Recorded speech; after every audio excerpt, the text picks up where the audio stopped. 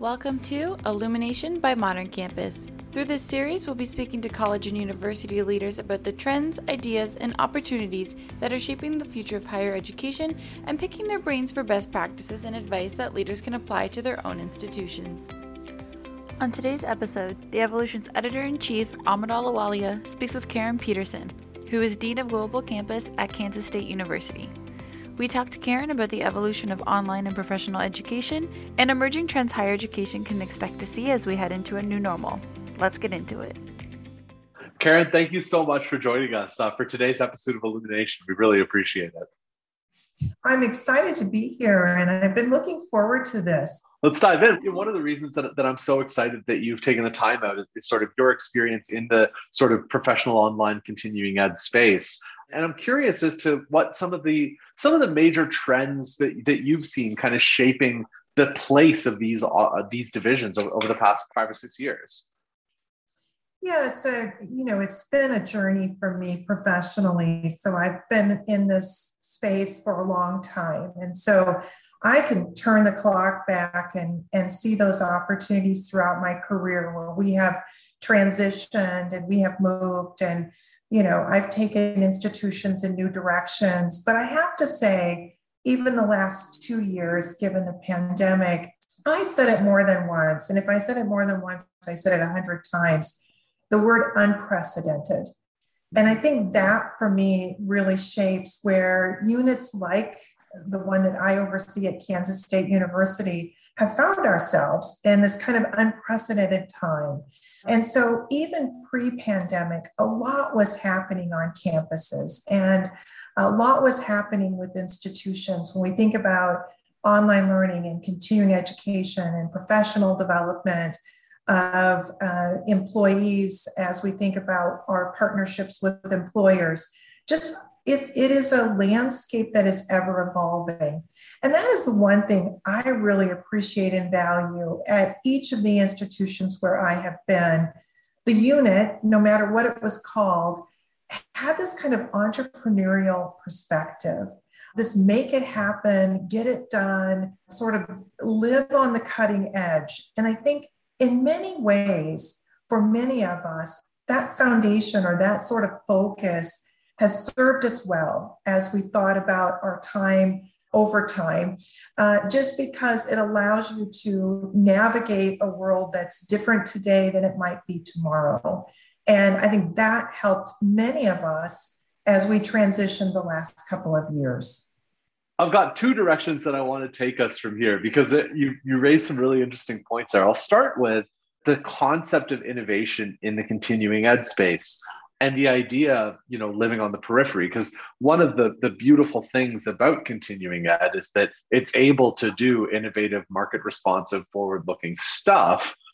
In some cases, because there isn't the same oversight over the work that's happening in continuing ed that other main campus divisions might have. So as continuing education, professional education, online education starts to become closer to the core of the institution, do you think there'll be the same capacity for innovation and experimentation that there was when continuing ed just kind of lived a little bit outside the scope of what the institution considered its main focus? I think it really depends on the institution and how that institution positions those opportunities. And I think that for me, there's lots of institutions that are thinking about that pivot to the future. What does that look like? How do we do that? And in many cases, it's about this transformative approach. What we've been doing maybe kind of off to the side now has, as you said, that movement to the core, the ability to do that on a larger scale. And so that sort of gets me up and, thinking about what I do every day, because I see those of us that use market insights as we think about program development and programs to move forward and that decision, that yes, no decision about a new program. Do we do it? Do we not? The ability to take those market insights to an entire institution, whether it's courses that are delivered primarily on a campus for primarily a traditional freshman to that individual that's 35 and looking to change their life with a degree and everything in between. I think we have this opportunity to bring some of our best practices from the area that we've lived in and take it to an entire institution. And that's exciting to think about. Well, and that's the other point, because I think at some institutions, in some cases, there's an excitement for adopting, what's happening in continuing ed, for replicating what's happening in continuing ed. And at others, there's a flavor for collaborating with continuing ed. Between those two options of, adopting the model but doing it independently, or collaborating with continuing ed to do it together, what would you say is sort of the best approach for delivering the quality of programming and the quality of experience that a non-traditional learner would expect? I just think collaboration is always the way to go. And that ability to really be able to think about, no matter the audience we're serving, no matter their life situation, no matter where they are in their career trajectory, that ability to collaborate with colleagues across an institution, I think brings strength. And I think it brings that opportunity for everyone to grow in different and unique ways. And I will say that, that's one of the conversations we're having at my current institution is, there are fewer graduating seniors from high schools, and fewer of them in some cases are going on to any post-secondary education. So the audiences that we need to serve and how we serve them, I think is where I learn from my colleagues, and I think they learn from the work that we've done in Global Campus as well. What's the future of continuing ed? And a simple question. How do you see the role of continuing ed divisions continuing to evolve within the context of the broader, relatively rigid post-secondary institution?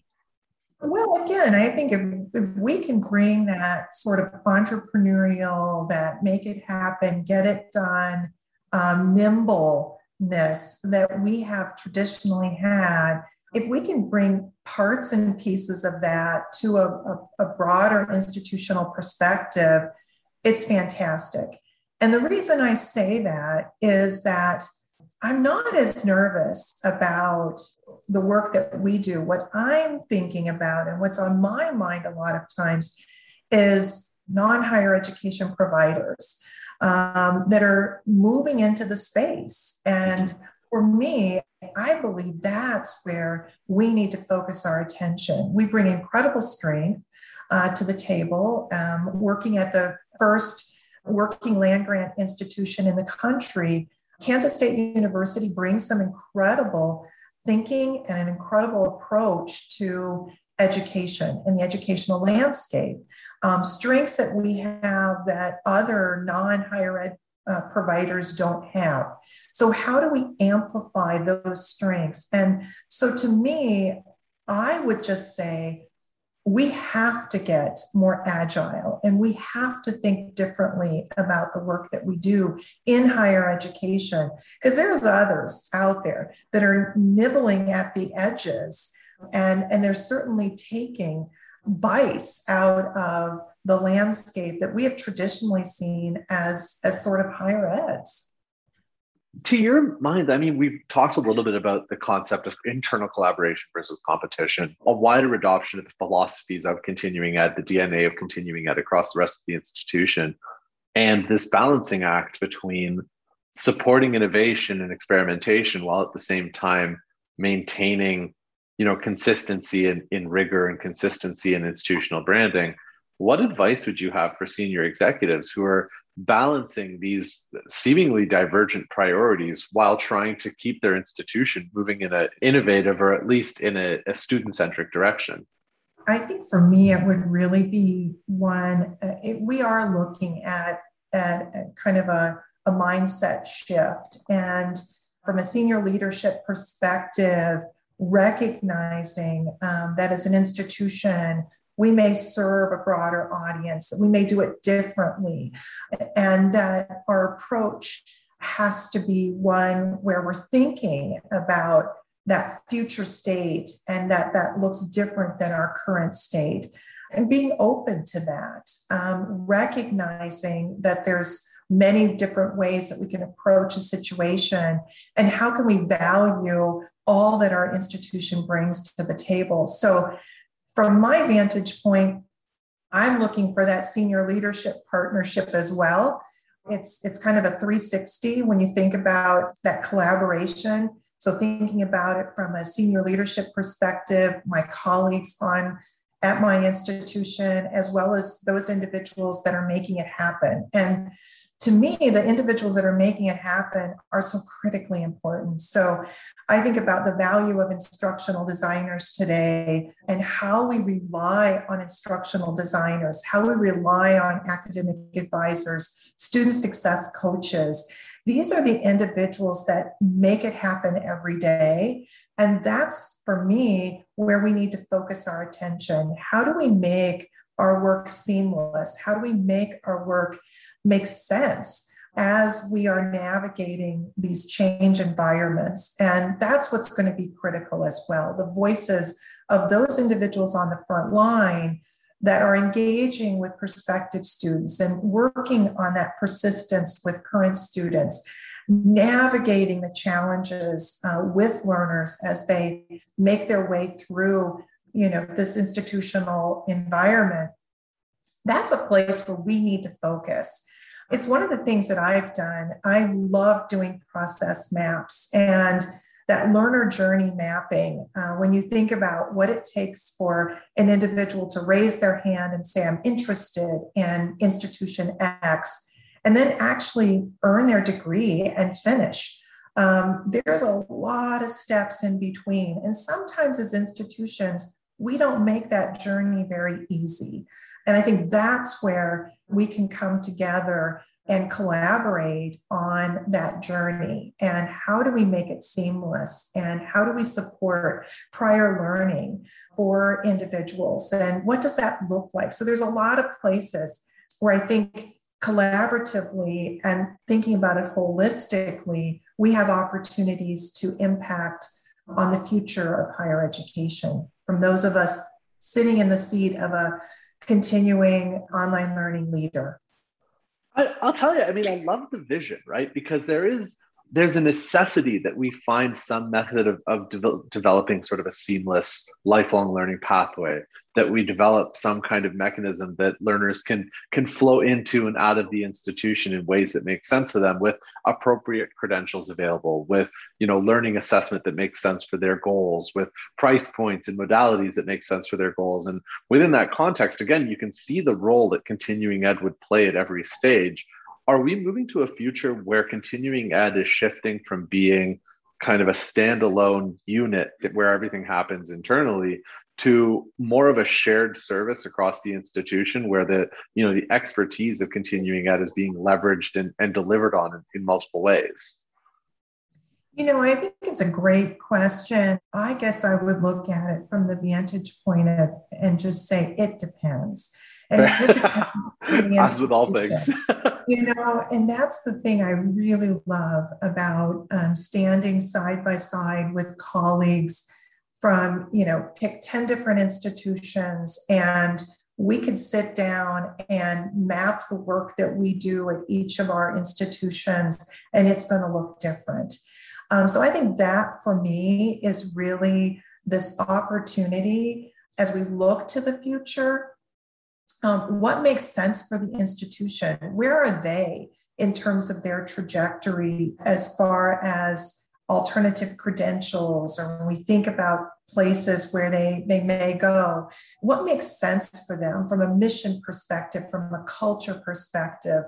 I think we're going to continue to see just this array of units doing an array of things as they're positioned within their institutions. I think the past is going to continue to be somewhat of the future in terms of the look and feel of continuing online education units, that sort of professional education, what it's called, how we do it, the positions, the role, the integration, the collaboration. I think we're going to have more of the same, where it's going to be very institution specific. I'm really struggling with that. I guess in terms of part of the challenge that continuing ed seems to face, and we'll get into that in more detail as we continue, but is this idea of, being broadly uncertain of what happens over there, because it's so different from institution to institution, because continuing ed really does pick up the pieces to some extent of what that institution happens to need in order to serve new or different audiences, or in order to expand its reach, fulfill its mission. And at what point do we have to say that this sort of very diversified approach to the profession of continuing ed winds up harming the profession as a whole, because there isn't that similarity, because it's very difficult to establish, common structures or measures that can help define quality outside of the institution itself. And I'll be honest, I'm thinking about this from the context of, getting to a point where we're able to leverage financial aid for non-degree credentials and alternative credentials. It seems like that stumbling block winds up becoming a major one, in that, we're very responsive to the needs at the institution at the moment, but are we responsive to the needs societally in that larger way? I think that's an excellent point. And there are those places where I think, as professionals in the field, that ability to come together and advocate for larger picture changes. When I was working at the Online Learning Consortium as the Chief Knowledge Officer, we had this opportunity to partner with other professional associations, developing the Adult Learner Coalition. And part of that was focused on this need to really look at the Higher Education Act and how it works and or doesn't work for different types of learners. And so I totally get your point that as professionals in the field, we need to step into some of those policy areas, and we need to be a voice for all types of learners. And we need to help our institutions and maybe our government affairs professionals at our institutions to see the opportunities that where we can have this voice, where we can help to shape that future. That's going to be critically important for us to do. And I think there are some professional organizations that lean into that. Where we are asked to tap our representatives. I'm involved in one right now around military learners, and how do we better support them as they're looking at taking online courses. And those are the kinds of conversations where that collaboration across industries or across institutions can be so critically important. And so I think that is an important role for leaders, is to step into those conversations that are larger than your institution, that are really shaping the future of education. So I appreciate you breaking that down a little bit more. It is, I'll tell you, it is comforting to recognize the both and opportunity that we have. So as we think about this sort of future role for continuing education and this space that we expect the profession to occupy in sort of higher ed's next stage, I do my best not to use the word evolution if I can. It's taken on a totally different meaning for me. So as we think about the role that continuing ed plays, I mean, what are some of the hurdles or the roadblocks that you see standing in the way of executing on or realizing this vision? Well, I mean, I think from a kind of a tactical perspective, one of the areas that I see is that we need far more instructional designers than we have today. And this is one of those areas where I feel that we need to work to develop those programs, to support those graduates from those programs, to support those professionals in the field.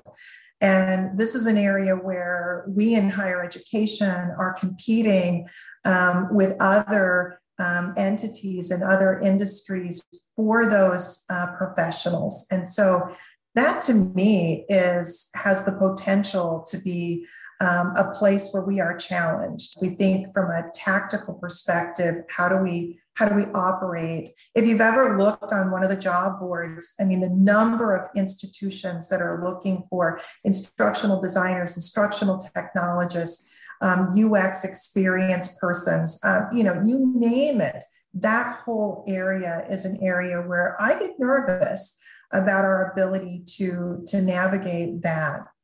Where I feel that we have challenges as well is around the alternative credentialing space. And not that we can't do it, but there is this kind of wild, wild west feeling in terms of what we call things and how the nomenclature we use and all of those things. And I think it leads to some degree of confusion on the part of prospective learners. We know what a semester hour is. We know what a bachelor's program is. In general, we have this kind of like structure that we work in. Some of the alternative credentialing space for me today, it is nebulous. And that, I think, is a space where we have this opportunity to engage in those conversations across institutions on really that nomenclature and how do we position that 60-year curriculum and what does that look like and what do we call those things? I think that's a space where we have an opportunity. Absolutely. And, it's interesting that it leads into this sort of next question is, as you look to 2022 and beyond, I mean, what are some of the trends that continuing ed leaders, but higher ed leaders in general should be keeping an eye on? Well, one of the things that I was really struck having read your recent publication that you did with UPCEA on alternate credentials, micro-credentials, there were some questions that were kind of surprising to me that we in the field, had some uncertainty about how to answer those questions or interesting. We didn't have the insights maybe to answer them. There were some don't knows that were kind of surprising to me. And I think that's a place where we need to really understand our business and we need to be better at that financial ROI side of things and what that looks like. And so I guess that's where my takeaway is, am I where I need to be as a professional in this field, given this landscape shift that we're seeing? And can I answer those questions on an odd Thursday that I need to be able to answer, whether it's internally in my institution or on a survey like that? I think that's going to be really critical for us because it is a new day and some of the metrics that we might have used in the past and how we would navigate that ROI, that looks different today than it does when you're talking about a full degree program. That is, I'll tell you, I mean, that is something that actually jumped out at me as well. Just a few for the listeners, a few of the don't knows that did come up. You had 30% of respondents say they didn't know who the target audience for micro-credentials should be at their institution. And I mean, you can dive into more detail. Please do visit moderncampus.com to download that research and take a look for yourself. But there were some really startling ones that, too many people didn't know on some of those answers that, it's a little concerning. Methods for determining quality, again, about a third of respondents said they didn't really have a clear sense of how you determine the quality of a micro-credential and alternative credential. It's, beyond just the business performance piece. Those are, as we start running more like businesses, I think that's having clearer sense of those metrics and those drivers are going to be really important. Karen, thank you so much for joining us. I really do appreciate you taking the time out. And one other thing as well that I just want to thank those of you who've really embraced the podcast format and listened to our podcast. Those of you, I'm sure some of you who've been reading us for the past 10 years, we wouldn't be anywhere without your support. And in fact, having just launched Midsummer, Illumination is now ranked at number 16 on FeedSpot's list of top 50 higher ed podcasts. So we wouldn't be there if it wasn't for the folks who've really been excited about this. And Karen, thank you so much for being part of this movement, part of this new thing that we're trying out, because it's been a lot of fun for us as well. This episode is brought to you by Modern Campus in partnership with The Evolution. Modern Campus empowers higher ed institutions to thrive when radical change is required to deal with lower student enrollments and revenue, rising costs, crushing student debt, and even school closures. Powered by the industry's only student-first modern learner engagement platform, presidents and provosts can work with Modern Campus to create pathways for lifelong learners, while marketing and IT can deliver Amazon-like personalization and instant fulfillment.